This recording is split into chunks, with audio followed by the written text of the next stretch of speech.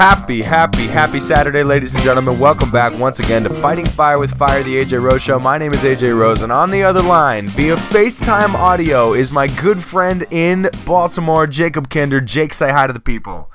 How's it going, everybody? It is really good to have you on the podcast, as is the case with a lot of first-time guests. You're someone I've wanted to have on the podcast for a long time.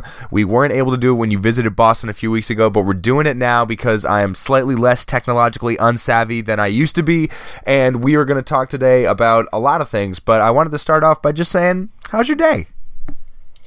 I'm all right, man. You know, we're 3 days removed from, electing a really big jerk to the presidency. That is a wonderful way to put it. And I think every day has been a little bit better than the last. I think, at least for me, it's kind of resuming, normal activities and not letting this beat me down. Too bad. So I'm doing all right. I'm on the upswing. That's good. And I think that the arrival of the weekend was very necessary for people, and it helps when you have a new Tribe Called Quest album, which I still have to. If I had listened to it all the way through, we would talk about it. It's a bummer that I haven't been on my ish, but we are going to talk about the first 4 episodes of the new season of Black Mirror because for those who haven't watched the show, the first 7 episodes of Black Mirror, when it was still on BBC, were very good, and they take place in a not too distant future, and they're about humanity's relationship with technology. And Jake and I think, process them correctly in that we can only watch one at a time, right? Yes. And they're deeply emotionally taxing and almost therapeutic. And do you understand the concept of? Do you get people who binge watch this show, Jake? I don't understand it. Like I think people just view TV, especially really disturbing dark TV, differently than I do. It's very common for me to sit in silence for 20 minutes after I watch something really hard, where some people can kind of just compartmentalize it and move on. And especially Black Mirror coming to Netflix. I've heard one of my roommates just binged the first 4 episodes of this most recent season. How? I think he's an insane person. Because holy shit. Yeah, there's a lot to unpack in these 4 episodes, and like the first couple seasons of Black Mirror, they vary because they're one-offs. That's one of the great things about the show, is that some of the episodes are great and some of them are less great, but that's why we have to talk about them. So we'll jump right in, we'll go in chronological order, and we'll talk about Nosedive, the first episode. We're going to go forward presuming that everybody has seen the show, but like a 30-second little elevator pitch for this episode. Nosedive is Bryce Dallas Howard, the redhead from Jurassic World who was running in high heels. She lives in a world that's based on Yelp for people, and you rate every single interaction, and people are sort of constantly, not just on social media, but in real everyday life now, trying to project a superficial version of themselves, and it's alarming, but it's very well done. So what did you like about the episode, Jake? I liked that we're in this world now. Black Mirror, as you mentioned, some episodes are great, some are not so great. It's an anthological show, and that's going to happen. But a criticism that I've heard of at least the first few seasons, but not so much of the most recent one, is that the worlds that Brooker builds are dystopian, and I think for some people what turns them off about it, especially the first ever episode, is that it's so hard to imagine things like this happening. You think about White Bear, how could we ever get to the point where we monetize justice, or where Trump fucks a horse? Right. And you're talking about Charlie Brooker, the guy who's written all the episodes, all 13 of them.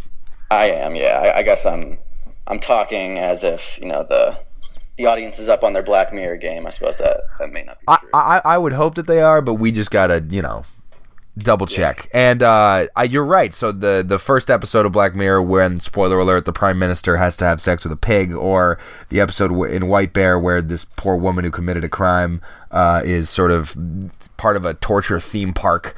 It's a little, it's from a when we say not too distant future, it seemed a little bit more distant than these more modern episodes where it seems really, really close.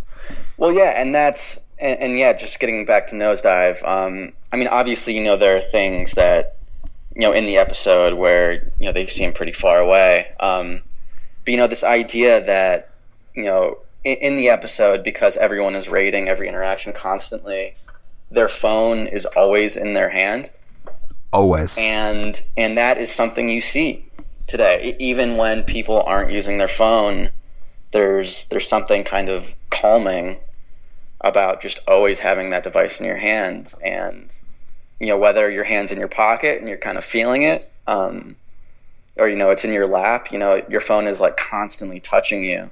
And yeah, so I think that at least, you know, comparing my own behavior to, you know, these horrible, terrifying dystopian futures, now it's kind of scary. You know, I've been noticing, you know, how much I have my phone in my hand ever since I've seen Nosedive. And it's also the scariest part for me was not necessarily the fact that all these people were on their phones all the time, because that's something that happens now, but that it really, your livelihood and the everyday thing, you can't fly a plane unless you have a certain number of people have given you 5 stars, and it's that was the scariest part to me, that I really, really, really hope we don't get there. But I thought, you know, when you're going to a job interview and you give people their name, sometimes they look on your Facebook page and just to check, like, is this person up to snuff? And that's sort of the beginnings of what the episode is about. And then was it satisfying for you, the end of the episode where Bryce Dallas Howard goes to this wedding? I totally forget her character's name, by the way, so glad we did our research.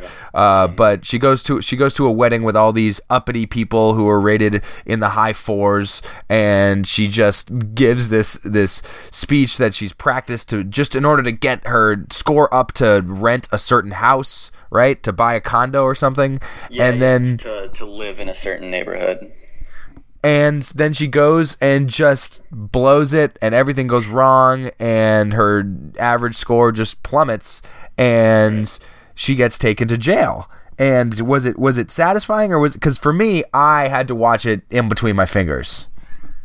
Oh my God, yeah. I mean, when she actually gets to the wedding, and, you know, you hear that sound, you know, of the receiving a negative rating, and, you know, it's just a chorus of them, and you can just see the score plummet. Because, you know, that, I mean, obviously the score is you know, a representation of social capital, right? So it's, you know, it's not her losing Facebook friends, it's her, I mean, it's you know, ultimately it's her losing her freedom. So yeah, I mean, it's terrifying, and I was kind of worried that Brooker might do this thing where, you know, she lives in a society that's completely based on, you know, false interactions and fake happiness, and then she goes and she gives this really impassioned speech that's honest and vulnerable, and that breaks through, you know, this kind of bullshit facade society. That'd be a very optimistic way to do the episode. Right. Well, yeah. I mean, I should have known. You know, it's Black Mirror. It's not going to happen. But like, I think like they kind of teased that a little bit, and I was just like, oh, that would be kind of shitty, because I don't know. I just think that would be like really cliche and not kind of absolutely. I do not think it would have been Black Mirror, and I don't think that people who watch the show expect that. But you're right. When Bryce Dallas Howard needs to get a ride to this wedding and encounters this woman who's got like 1.7 stars and is like, I got this way because I tell it like it is, and you shouldn't be afraid to tell it like it is. Right. And Bryce Dallas Howard's like, okay. And goes to the wedding and gives this baloney speech that she practiced anyway, and then just goes off on a tangent and just goes apeshit. And then the episode ends with her in jail, seeing another person, and finally sort of letting loose and saying things unencumbered by this voting system. And that is the point. But that when you're unencumbered by the voting system, you happen to be in jail. Right. I mean, yeah, it's probably the best ending you're gonna get out of this show. But it still ends with her, you know, her freedom being stripped. But overall, and so it's a weird thing to say. Would you say that's relative to the episodes of Black Mirror? That's like pretty good. Is it very good? Is it like an all timer? Where do you put it? So you want me to rate this episode? I mean, I'm not asking you to rate it out of 5 stars. That'd be a little too on the nose. But I'm saying just relative to the other Black Mirror episodes. Sure. I liked it. I mean, I think it was a pretty strong departure from past episodes, just in terms of cinematography and kind of like overall theme. I mean, it wasn't as like overtly bleak as some things that you find later in the season and in previous seasons. And I actually kind of appreciated that. So yeah, I'd probably put it around the middle, but maybe a little bit on the higher echelon. 55th percentile. Yeah. Sure. Let's 3 stars. And we'll keep rolling right into the next one, which is definitely a darker one, a more viscerally darker one in Playtest, where the traveler, an American traveler, goes around the world and then to the UK and becomes a guinea pig for a company testing out a new sort of advanced level of VR, and it goes pretty deep, and then we realize how deep we've gotten, and it's one of the great things about Black Mirror is each episode can sort of be its own genre thing, so we get a 15-minute sort of horror movie set piece, which is very nice, in where a person alone in a house, except with a Black Mirror twist on it. I thought that it was excellent, and maybe not a top 5 Black Mirror episode, but like right on the borderline of that. Did you enjoy Playtest? I thought it was probably the weakest of the ones that we're going to talk about today. All right. So I would actually put it kind of in the basement of Black Mirror episodes. Nice. You put it down there with the Waldo moment. Yes, I would put it down there with the Waldo moment. Even though Waldo is now actually president. Yeah, I was gonna say. But yeah, I mean, I thought it was again kind of a pretty big departure from past Black Mirror. Definitely. Just in that it was like clearly like Brooker's take on horror. And even though he makes like disturbing shit, this was different in that like he actually wanted to scare you in ways that I think have not previously been shown in previous episodes. I attended PAX East a couple months ago, or was it? It must have been more than a couple months ago. It might have been like this past March or something. And I went to a panel where people were talking about VR, and they were getting giddy and excited over, virtual reality communities that are gonna happen in the near future, next 5-10 years, if they can manage it, where people can all commune and sort of go to a rave party in VR, or et cetera, and right. And it was there was a small part of me that was excited about it because it's a cool concept in theory, and then it's kind of hit me that just all these people were just ecstatic at the idea of escaping their reality and going into someplace else. And then watching Playtest, I think the guy had a little different feel. The actor I forget the main guy's name. This is great. We're just on fire with that. But it's kind of unimportant. He seems kind of just like, oh, this seems kind of cool. Yeah, let's do it. It's honestly, I think the reason I wasn't a huge fan of this episode is I found the main character super unlikable. I think that's totally plausible, and he seems like kind of a dunce and just a dude who looks like he didn't quite make the cut to be in Kings of Leon, and and then he spends the last 20 minutes of the episode just red in the face yelling, which is a tough piece of acting to do, but it's also gets to wear on the viewer. But in the end, we find out that we go a couple of Inception layers with the VR. Did that legitimately shock you more than any of the horror elements of the episode? No, I thought the idea of losing memory was obviously very salient in that episode, and thought that it wouldn't be surprising if we went a layer too deep, especially when dealing with being thrown into a different reality. So that wasn't shocking. I thought the fucking the dude that appears like right as he comes down the staircase, like the 19th century Jack the Ripper bully version.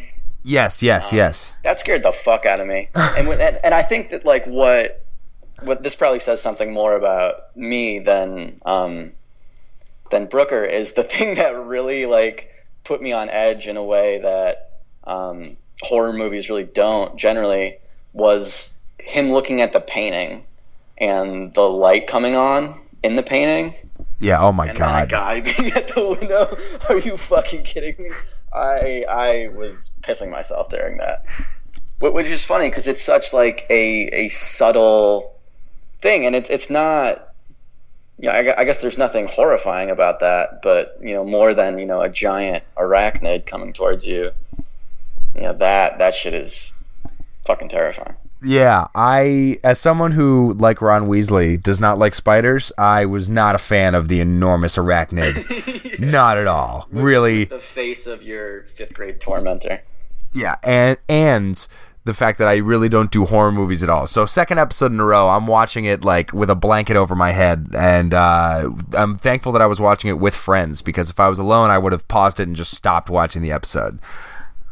There's also just the obvious parallel that they draw between the main character. Is it the main character's dad had Alzheimer's and then died? Yeah. And then them talking about him at a certain point, he believes in this VR that he's lost his memory and he doesn't know who he is. And has always been my deepest fear is so that's why I've never watched that Julianne Moore movie Still Alice, and never will. Yeah. Like just absolutely cannot deal with that. But to see for whatever reason we don't think about what it must what it must be like for a person, but we accept it because it's a thing that happens. Whereas if it's the result of some corrupt corporate gaming thing taking your memories, then it's truly just a horrific experience.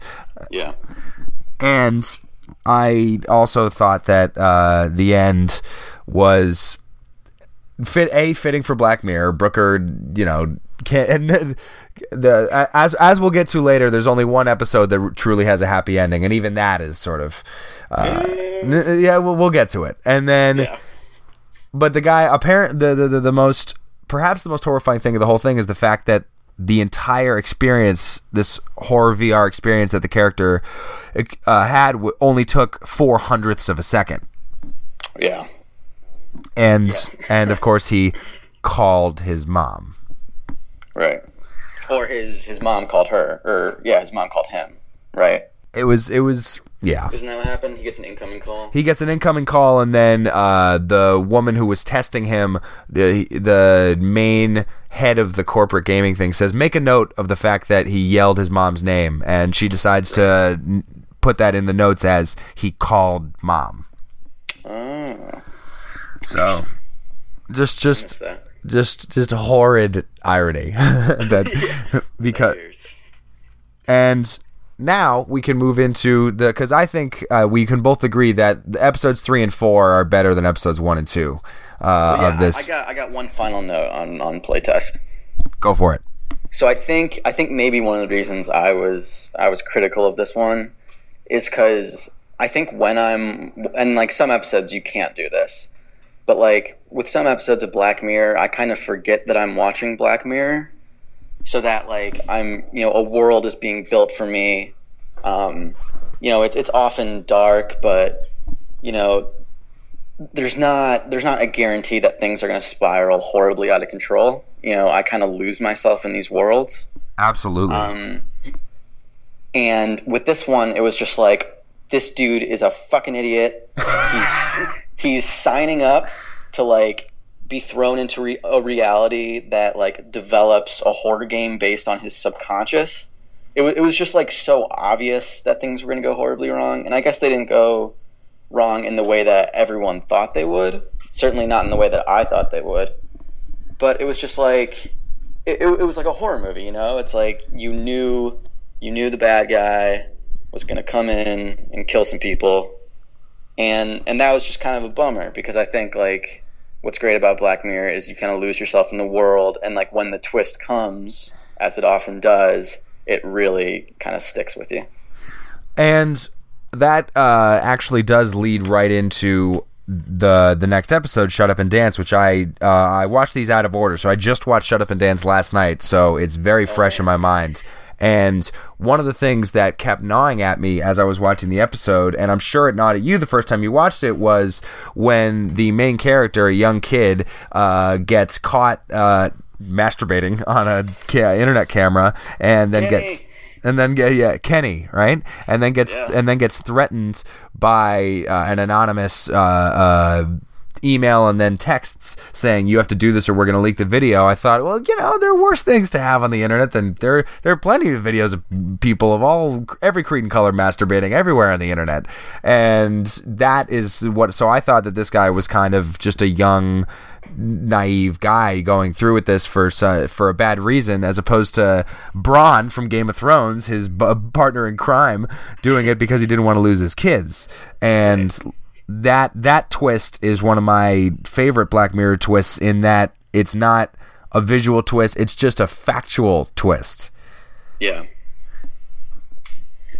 I mean, so what's so interesting about this episode, and I fucking love this one, was that, I mean, I watched it with people that mentioned kind of throughout, like, why is he doing this? Like, as the demands get crazier and crazier, why is this kid still complying if the only thing that these guys have on him is a video of him jacking off? And I actually didn't think that way, because I remembered being, 16, or I don't know how old he's supposed to be in the episode, but like, even as something as silly as that, like, would be devastating. Absolutely, yes. Especially as a young kid who is, just like filled with insecurities, and obviously, the kid is portrayed as like really socially awkward. Like, fuck, man, like, I'd probably rather fight a grown man to the death than have that shit leaked. And I thought that the building up of it was pretty good, and the opening where you see the woman driving the car into the garage, you knew that would come up later. That was a nice little 2-second intro to the thing. And yeah, cool. I also really enjoyed the fact that this poor guy, Kenny, when he goes and has to rob this bank, that he pees his pants. Yeah. Well, I mean, that kid deserves a fucking Emmy for this episode.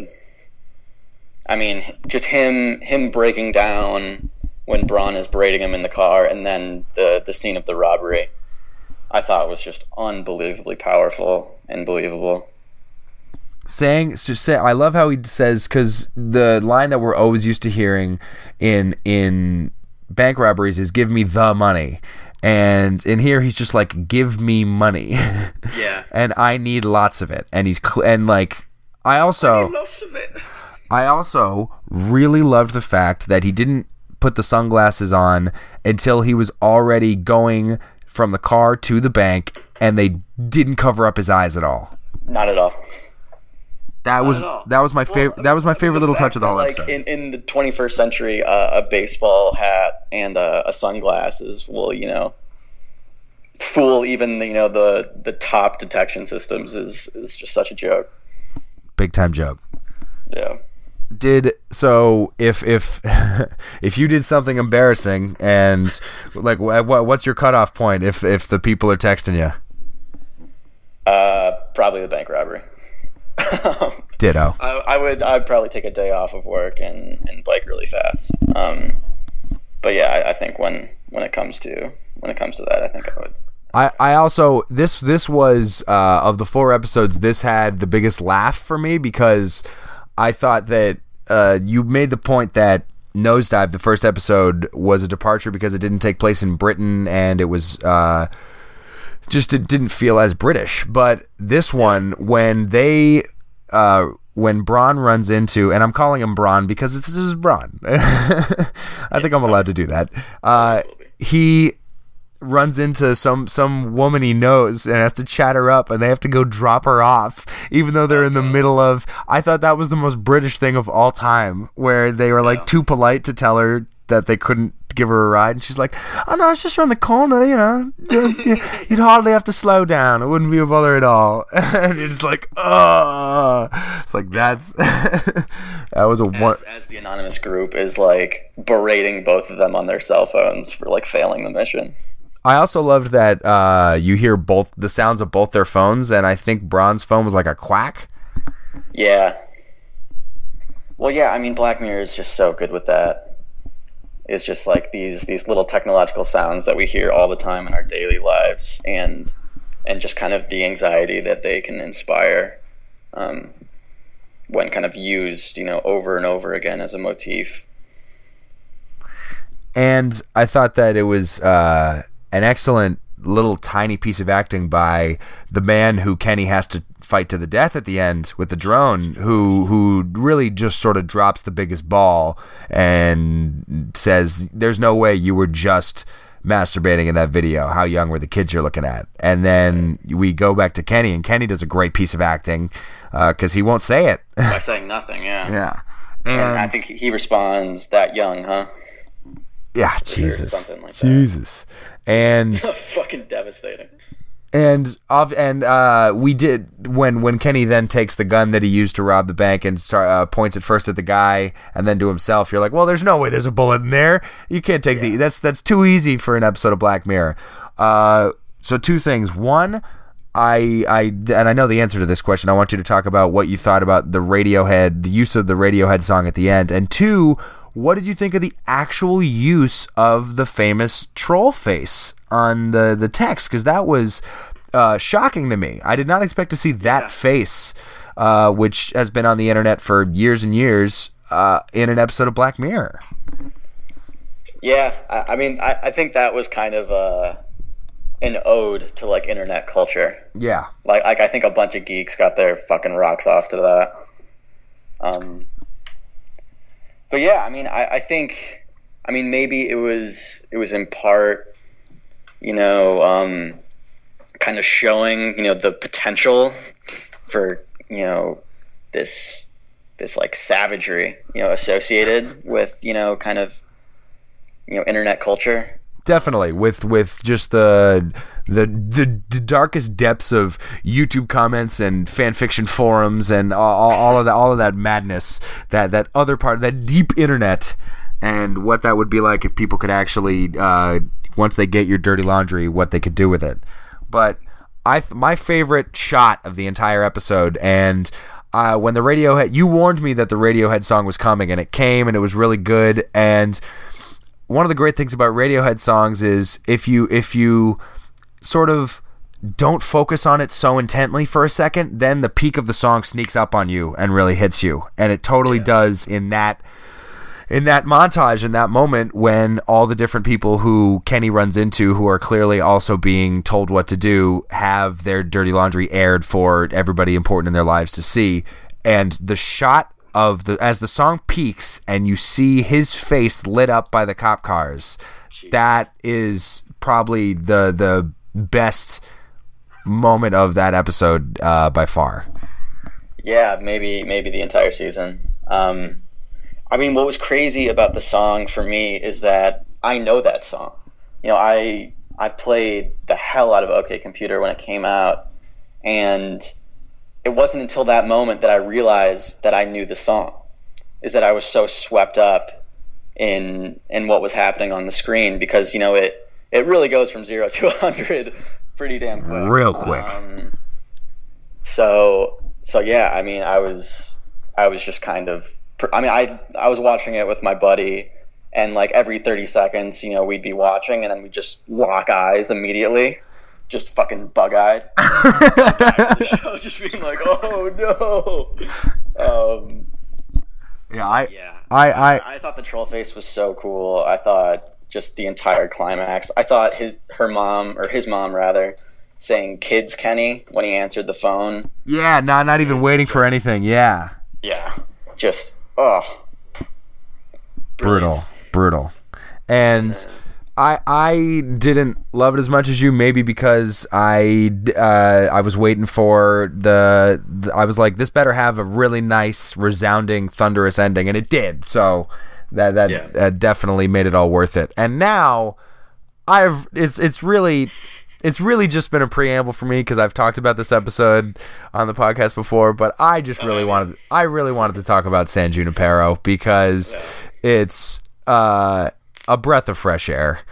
A masterpiece. And yes, a masterpiece. And I would there are a couple episodes of Atlanta that I would hold up there, but I think it's probably my favorite episode of television this year. Although Battle of the Bastards and the season ending of Game of Thrones were really good too. But I would still probably put it as my favorite. So San Junipero is probably the happiest version of a Black Mirror episode you could possibly have, right?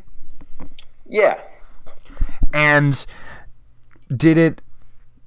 was it to me, one of the coolest things about this particular episode is it was allowed to be a period piece and then multiple period pieces.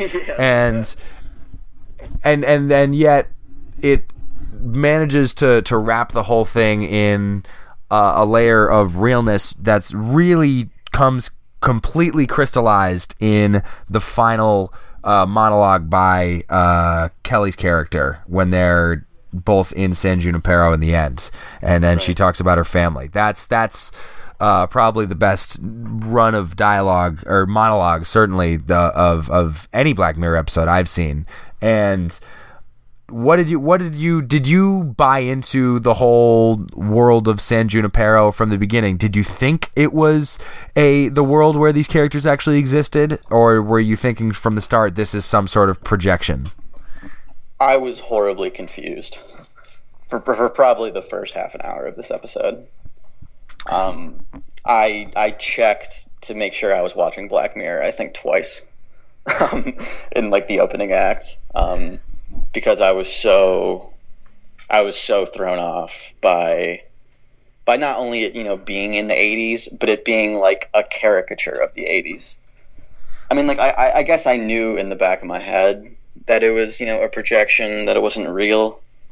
But I mean, I spent much of the episode just kind of gazing dumbly at the screen, as opposed to like any trying to figure out what the hell is going on.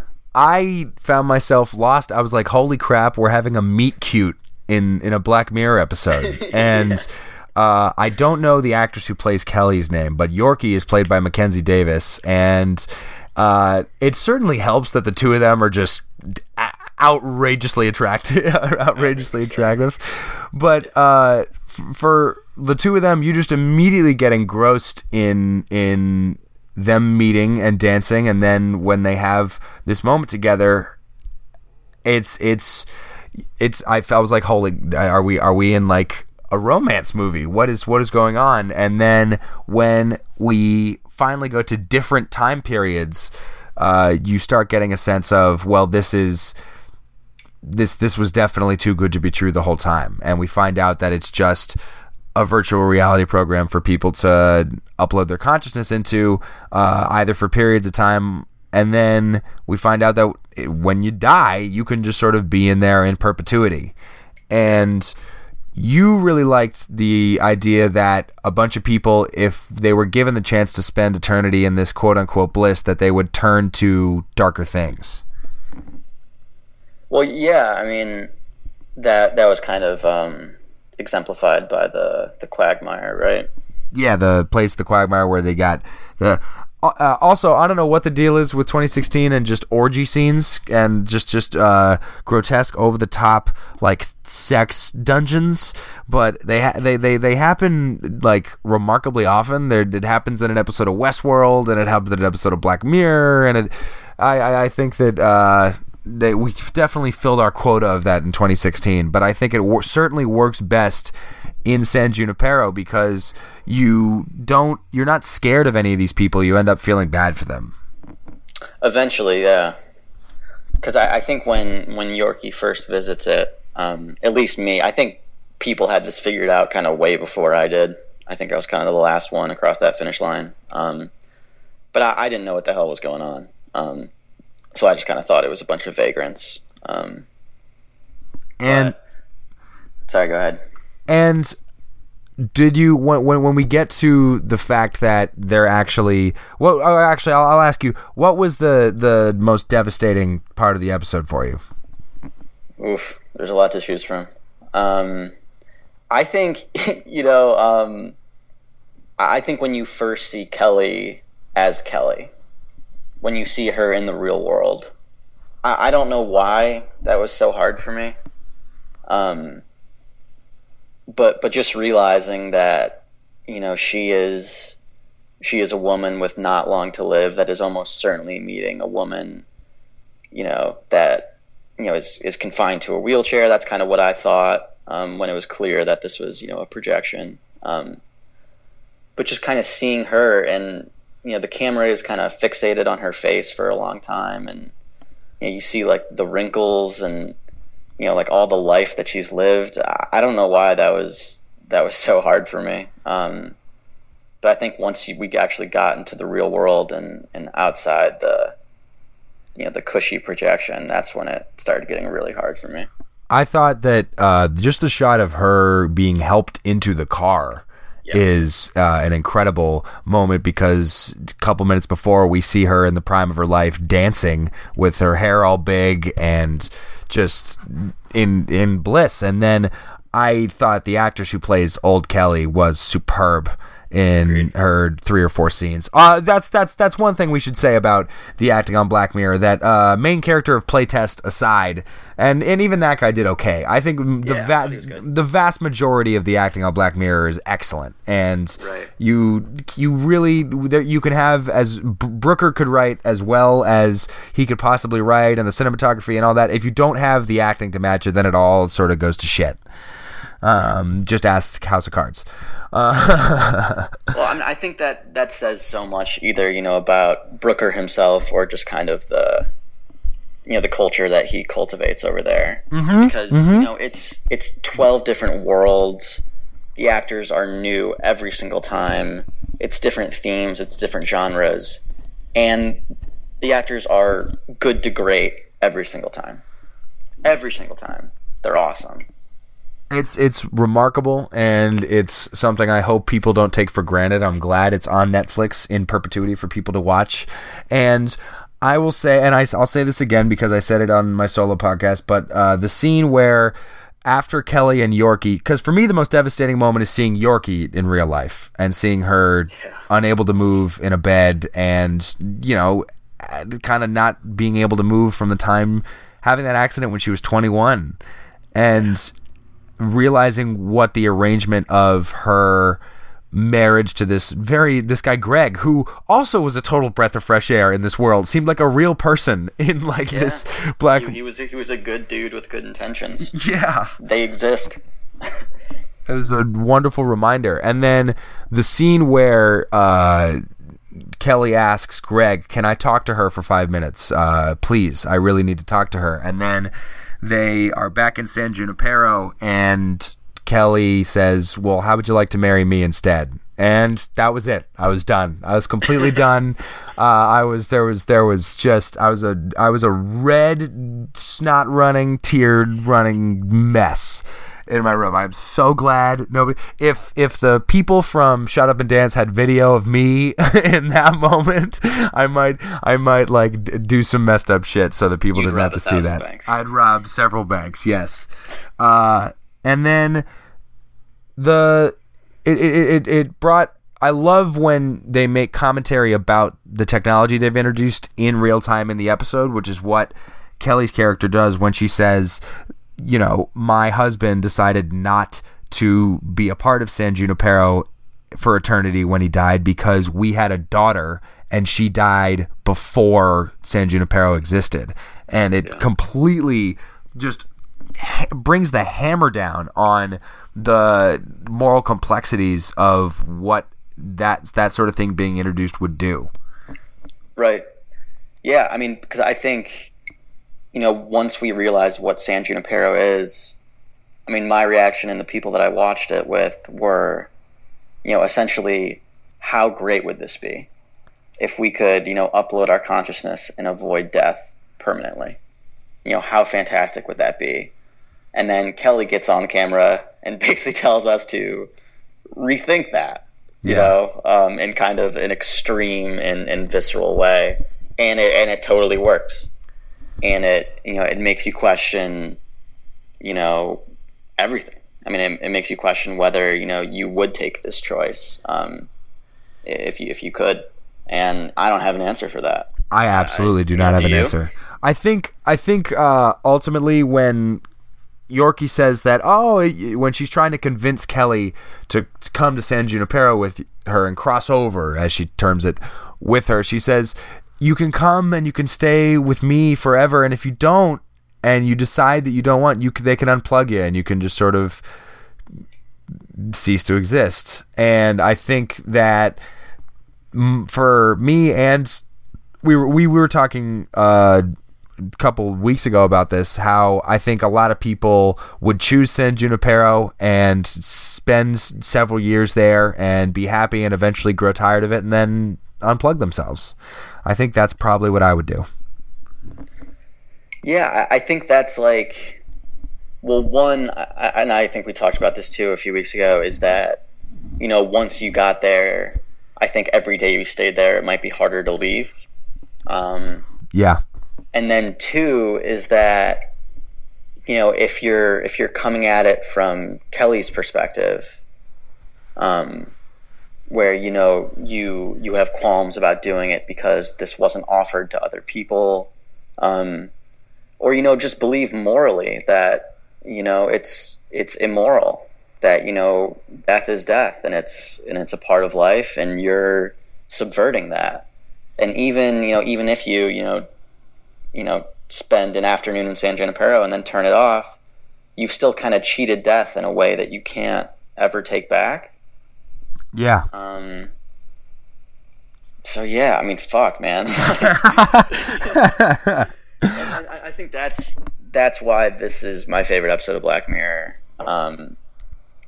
Because it's not about how humans are horrible and they're going to abuse any kind of technology that they're given. It creates this really interesting moral question about what is death, what is consciousness, and if we had the power to cheat death, would we and should we? And the ending to the episode is fittingly bittersweet, because we see first I love how Brooker's like, you know what, we're gonna have a shot of Kelly's grave going into the ground, and and Mackenzie David and Yorkie just sort of driving up to the house, and is Kelly gonna be there? And then we're like, oh, Kelly's there, and then they get to drive away together down the coastline as Ube, like Heaven is a Place on Earth, plays. The soundtrack for this episode is unreal. I don't know what they must have paid for the copyrights to all these songs, but it's so good. And then we see their consciousnesses up, these little tiny like USB things put into an enormous warehouse with thousands and thousands and thousands of other people's brains or whatever. And yeah, I mean, as Heaven is a Place on Earth plays, which is just such a beautiful choice of song. And one of my friends was like, what if there's a power surge? Yeah. Well, yeah, some people were saying like the last scene is like a lightning strikes like a transformer and just San Junipero just gets blanked. Which is just it's so tragic. The only response I have is just a giggle. Like, that would be the most Black Mirror thing of all time. I don't think I would watch another episode. Yeah, absolutely not. No, that's a deal breaker. Like, as good as it is, man, like, a guy can only take so much. Brooker's just cackling to himself as he's writing the last, like, slug line. He's just like... Fucking Mr. Burns. So I'm glad that we're in agreement, though, because that is my favorite episode of Black Mirror, because it's the sort of more introspective explorative side of what these advances in technology could mean, not the bleak human beings are all fundamentally evil exploration that happens in the other episodes. But no, go ahead. I was going to say, I think people have this misconception, at least when I talk to them about Black Mirror, that technology is bad. You know, that's what this show is about, is that it's a warning for, why we should all go and live in the woods or like some shit like that. Just go all Thoreau. Right. And I don't think that's right. I think, and, many people have written about this, is that, because of the society that we live in, is that this is how we are going to inevitably use these new creations. But it really, Black Mirror is about people. Absolutely. And technology is just kind of the vessel to explore humanity in that way. And maybe it's just Black Mirror is, and the title of the show is Technology is what is going to reveal like how messed up we truly are. Yeah. Type deal. And right. I'm very glad that we got to talk about those things and talk about those 4 episodes. I'll have you back on the show for to talk about the last 2 and maybe to talk about another show if we feel so inclined. But we're not done here yet because, as it turns out, the two of us talk about a lot more than just one TV show. And you are a resident of Ann Arbor, Michigan. And you are former resident. Well, okay. You grew up in Ann Arbor, and you're a very large fan of the Michigan Wolverines, and they happen to be, I think they're ranked 3rd in the country in college football right now, and as someone who has lived in Boston his whole life and really doesn't understand the craze of college football, you are really my only vessel into the maniacal world that is like mainstream college football. And what has it been like to root for a team that used to be a national power, had a fall from grace, and now is back? It's been delightful. This season has been, kind of a dream. It feels not quite real. Every kind of reminder that Jim Harbaugh coaches, the football team that I happen to grow up with and love is just a treat every time. I read a blog post or check my Twitter. But yeah, it's been a dark 8 years, basically from 2008 to 2015. There's one kind of 11-win season peppered in there, which is the most bullshit 11-win season in the history of college football. Just ask Notre Dame fans. So, it's surreal. I have a group text with my brothers who both attended U of M for undergrad, and half of our texts during games are either just emojis, or just some variant of I can't fucking believe this is happening. Because we this is new to us. You are a Patriots fan. Yep. Excellence is expected. Absolutely. And given. And I'm forming that now, but it is crazy how quickly he has brought us back to prominence. What a gifted man-child genius. And here's the question, because different sports fan bases take on different mindsets and different reactions to success. The Cubs fans, as their team was going to the World Series this year, never really allowed themselves to build hope up in for fear of getting let down. And there are other fans like Bostonian sports fans who are just like, we're going to win the damn title. I don't care what anybody says. So with Michigan fans, as they continue to be undefeated and roll towards a potentially historic bout with Ohio State and, who knows, maybe the national championship, are you sort of taking the casual optimistic approach, or are you sort of like, let's frickin' do this? I'm probably a step down from the casual optimistic side.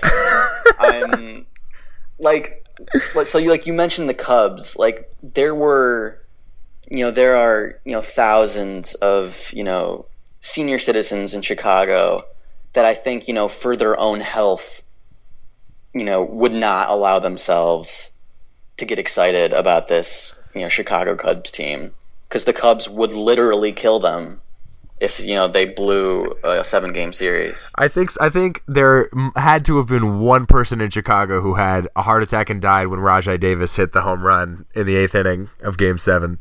I mean, I read a few stories in the Tribune of like perfectly healthy Chicago Cubs fans who, like, 2 days after they won the shit, just up and died.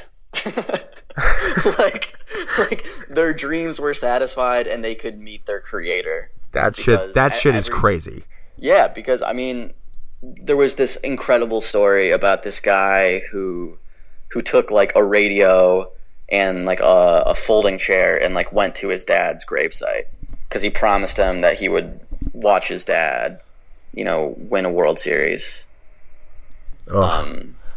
And so yeah. So Michigan. I don't think we're gonna beat Ohio State.